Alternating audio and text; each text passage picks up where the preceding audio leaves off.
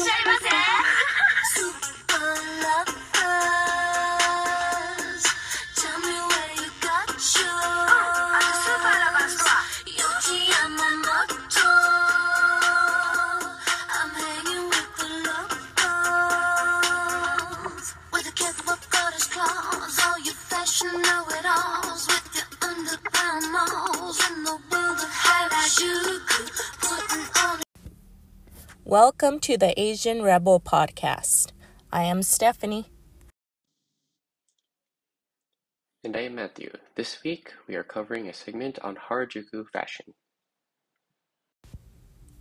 Have you ever seen the Japanese street scene? If you haven't, let me tell you. This is the birthplace of Japanese most outrageous fashion. Everyone seems to be dressed as if they are playing dress up with a head full of hair clips, cotton candy colored hair, with brightly colored clothing, or even dressed as if they were a life-size doll. These colorful and loud styles are known as the Harajuku fashion. Stephanie, do you know what Harajuku means? Aside from the fact that Harajuku is a type of fashion and a neighborhood in the Shibuya district of Tokyo. Okay, wait. I only took Japanese for one semester, but I believe the word Harajuku derives from two words meaning original and a place in which someone stays. That combination of two words gives the perfect explanation of what Harajuku represents in Tokyo. It is a safe place where Japanese people can escape their stressful lifestyles to express their originality for a short period of time without being judged by others. You know what? I like the way that you made that connection between the meaning of Harajuku and what it represents. What you said is so very true. This fashion emerged during the 1980s out of a movement that goes against the strict societal rules and pressures of success in school and careers. It eventually morphed into a unique fashion subculture in which youth rebelled against the social norms of their society, and for the first time you've seen an merging of Japanese fashion with Western fashion. It consists of expressive styles where Japanese youth tend to wear colorful and creative clothing. It's pretty crazy, right? When you consider that if not many or all of Japanese students, at least in school, are expected to go to cram school, study really hard, even in their own Golden Week vacation, they're studying. The students are expected to go to cram school, which in turn makes a normal 5-day school week for us a 6-day school week. Based on the prior knowledge that I have from the many Japanese courses I've taken, is that this is also relevant when they all grow up to become what everyone calls salarymen or salarywomen. All they do is go to their 9 to 5, and that's all they do. They don't do anything else. That's all they focus on. And that tells me that Japan's culture, even today, as I look into it more, that it's a never-ending cycle of training your population to be workaholics. Wow, you know what? I didn't even realize the amount of work and stress put upon the Japanese youth. Coming from the American culture, I feel like it's more lax here, so I couldn't even fathom what they're going through. It's like they are expected to study hard to take entrance exams for higher end prestigious high schools. And if they didn't, they would be looked down upon for not caring about what high school they were to go to. But what makes it even more striking is that joining a club and having extracurricular activities on top of all of that is expected. And like when do they ever have time for themselves? then this cycle only continues as they get older, and those students have their own kids, in which the cycle repeats itself. It's no wonder many of those young people take to the streets of Harajuku and Shinjuku to show off a completely different style than what their society's used to. And as we said, this kind of style, showing it off to public as who you are, would be looked down upon in everyday Japanese life. But these students or these youth are just trying to find an escape, a place to express themselves, just somewhere to be different and show off a completely new side. And they have to do this in secret from their parents because apparently it can get so bad that they even fear that their parents would disown them for catching them dressing up in those styles. You know what? Let's rewind a bit and discuss the U.S. influence on Harajuku during World War II. So, during World War II, the U.S. Army established their camp in Japan in the very place that is now known as the Harajuku district. Many barracks were built to accommodate the soldiers. They even created new shops and services to accommodate the soldiers and families of the military soldiers. Through business and trade, this Harajuku district was exposed to Western fashion and culture, which caused a wave of Western influence. As the Japanese youth was curious to see what the Western culture was about, they managed to get Western products that were originally intended for the military. What was created to be a little city inside Tokyo, Japan, was meant to last only a short while. However, post-World War II, that district is thriving and the streets are packed. It's the place to be. Now that we have a background of kind of what Harajuku is and how it came to be, Stephanie, what are some of the styles that you find intriguing to you? Okay, well, excuse me if I mispronounce their names, but the various Harajuku styles that I'm talking about is Gyaru, Gangaru, Koga, Bosozoku, Visual, Dolly, Colt, Fairy, Mori, and Kimono. Wait a second. Slow down a bit. Oh, I thought you wanted to know all the names of the Harajuku styles. Excuse me if I got a little bit carried away there. Let's just talk about our favorite Harajuku styles instead. Mine is Gothic Lolita, and it's interesting solely because it's just darker tones. It's mysterious. A lot of the colors are black, white, sometimes red, a lot of grays. There are these long, flowy clothing that very much remind you of the Victorian era. Gothic is simply dark, mysterious. There's a lot of words you can use for it. Loli is a young girl, specifically in Japanese. And it's interesting how they take a Victorian hairstyle, which to me usually came off more adult and matured, and turn it into like this pretty much just Gothic, but on kids, right? It's still, at the end of it all, is still a rebellious action Japan, and these younger people are going to Harajuku and choosing to wear these really dark clothings, but in that context, they're really standing out against the audience and the demographics in Japan. Okay, well, I myself have many favorite styles that are known as Harajuku, but for the sake of keeping it simple, I will stick to two. One being Lolita fashion, as I believe it to be really cute as it contains pastel colors and the clothing is doll-like.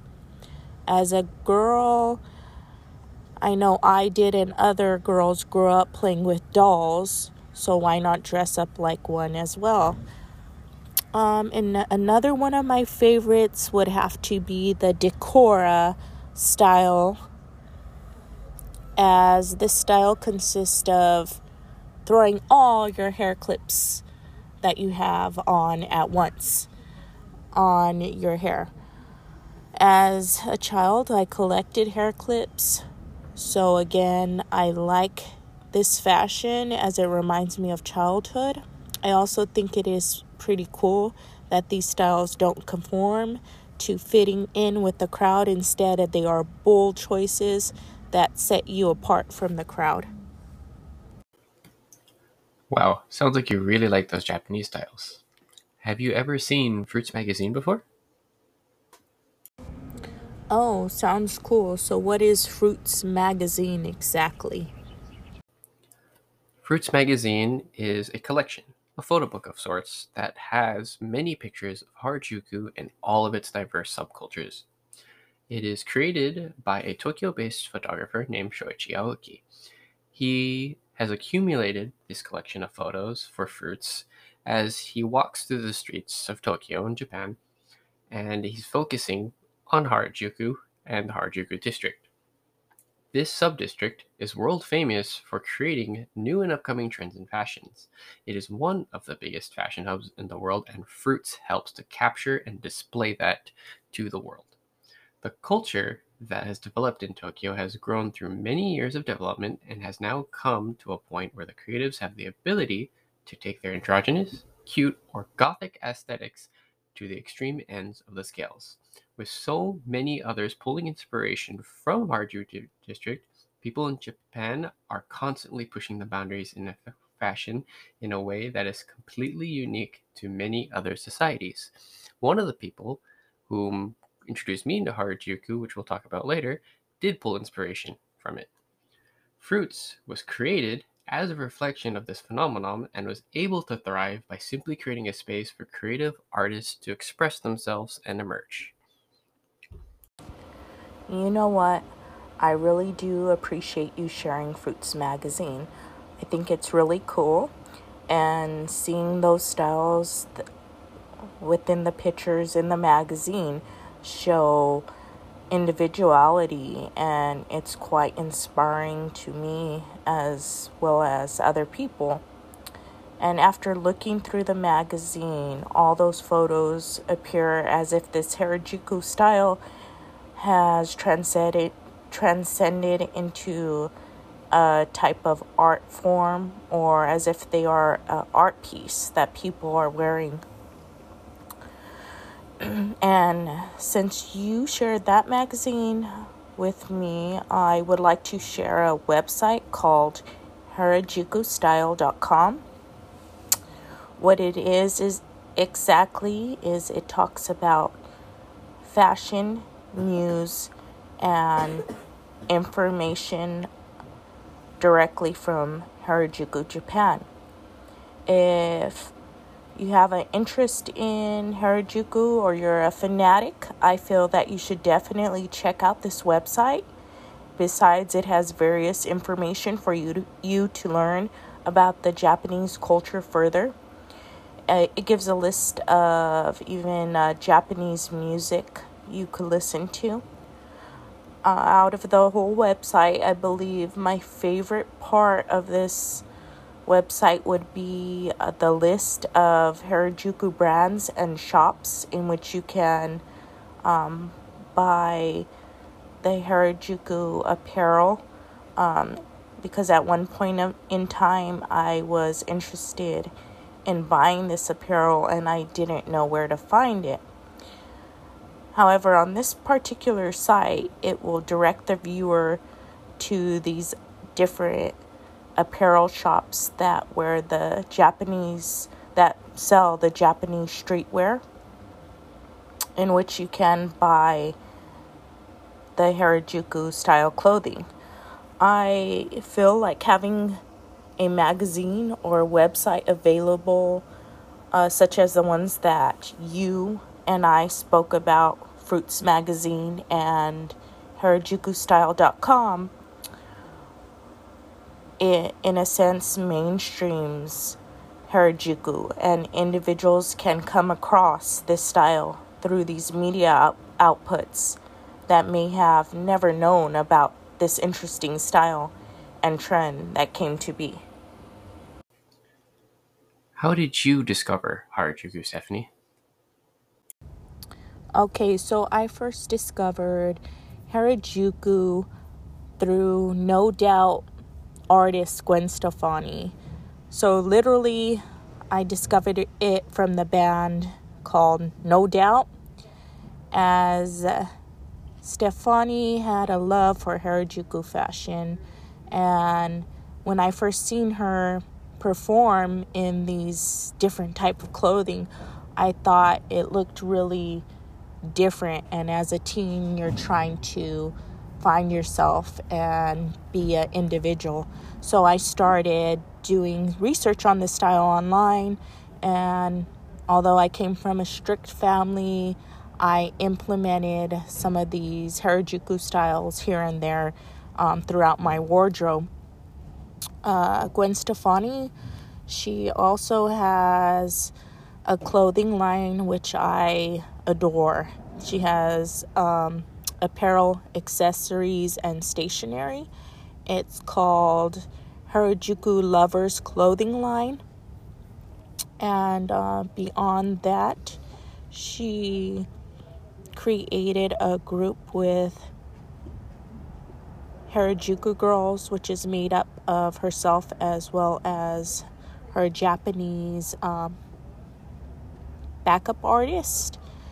And the group is known as, or she has a song that's premiered on the beginning and end of our podcast. It's known as Harajuku Lovers Live, so you could check out the full song yourself later if interested. I also discovered Harajuku through music, and that's through the Japanese pop idol Kaoru Pamyu Pamyu. Her whole idol persona is around Harajuku, and her inspiration comes from particularly the Decora style of Harajuku fashion. And originally, I really liked her songs. They're really bright. Everything she wears is bright. The whole stylization is bright and fluffy. Like, it's crazy how some of the music videos are. You should see, in particular, the one song, Pon Pon Pon, and that's really the name of the song. She even says it a lot throughout the song. It's very bright, very out there. It's just her pure, raw creative expression coming out at you. And that really got me into it. And funny enough, we did mention that many youth got into Harajuku because they were trying to get away from societal norms and getting away from their strict rules. Kaoru, funny enough, is a result of that. She is a very good example of a Harajuku fashion idol because she had a strict family. She wanted to get away from that.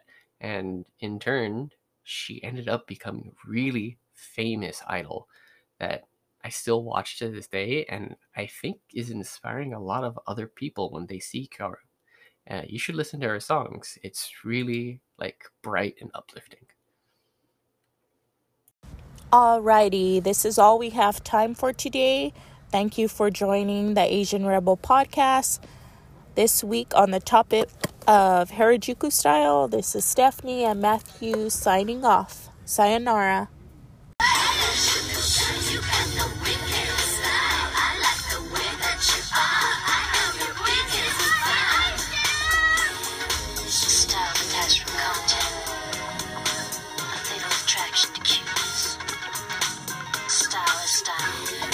Fashion is fashion. Girl, you got style.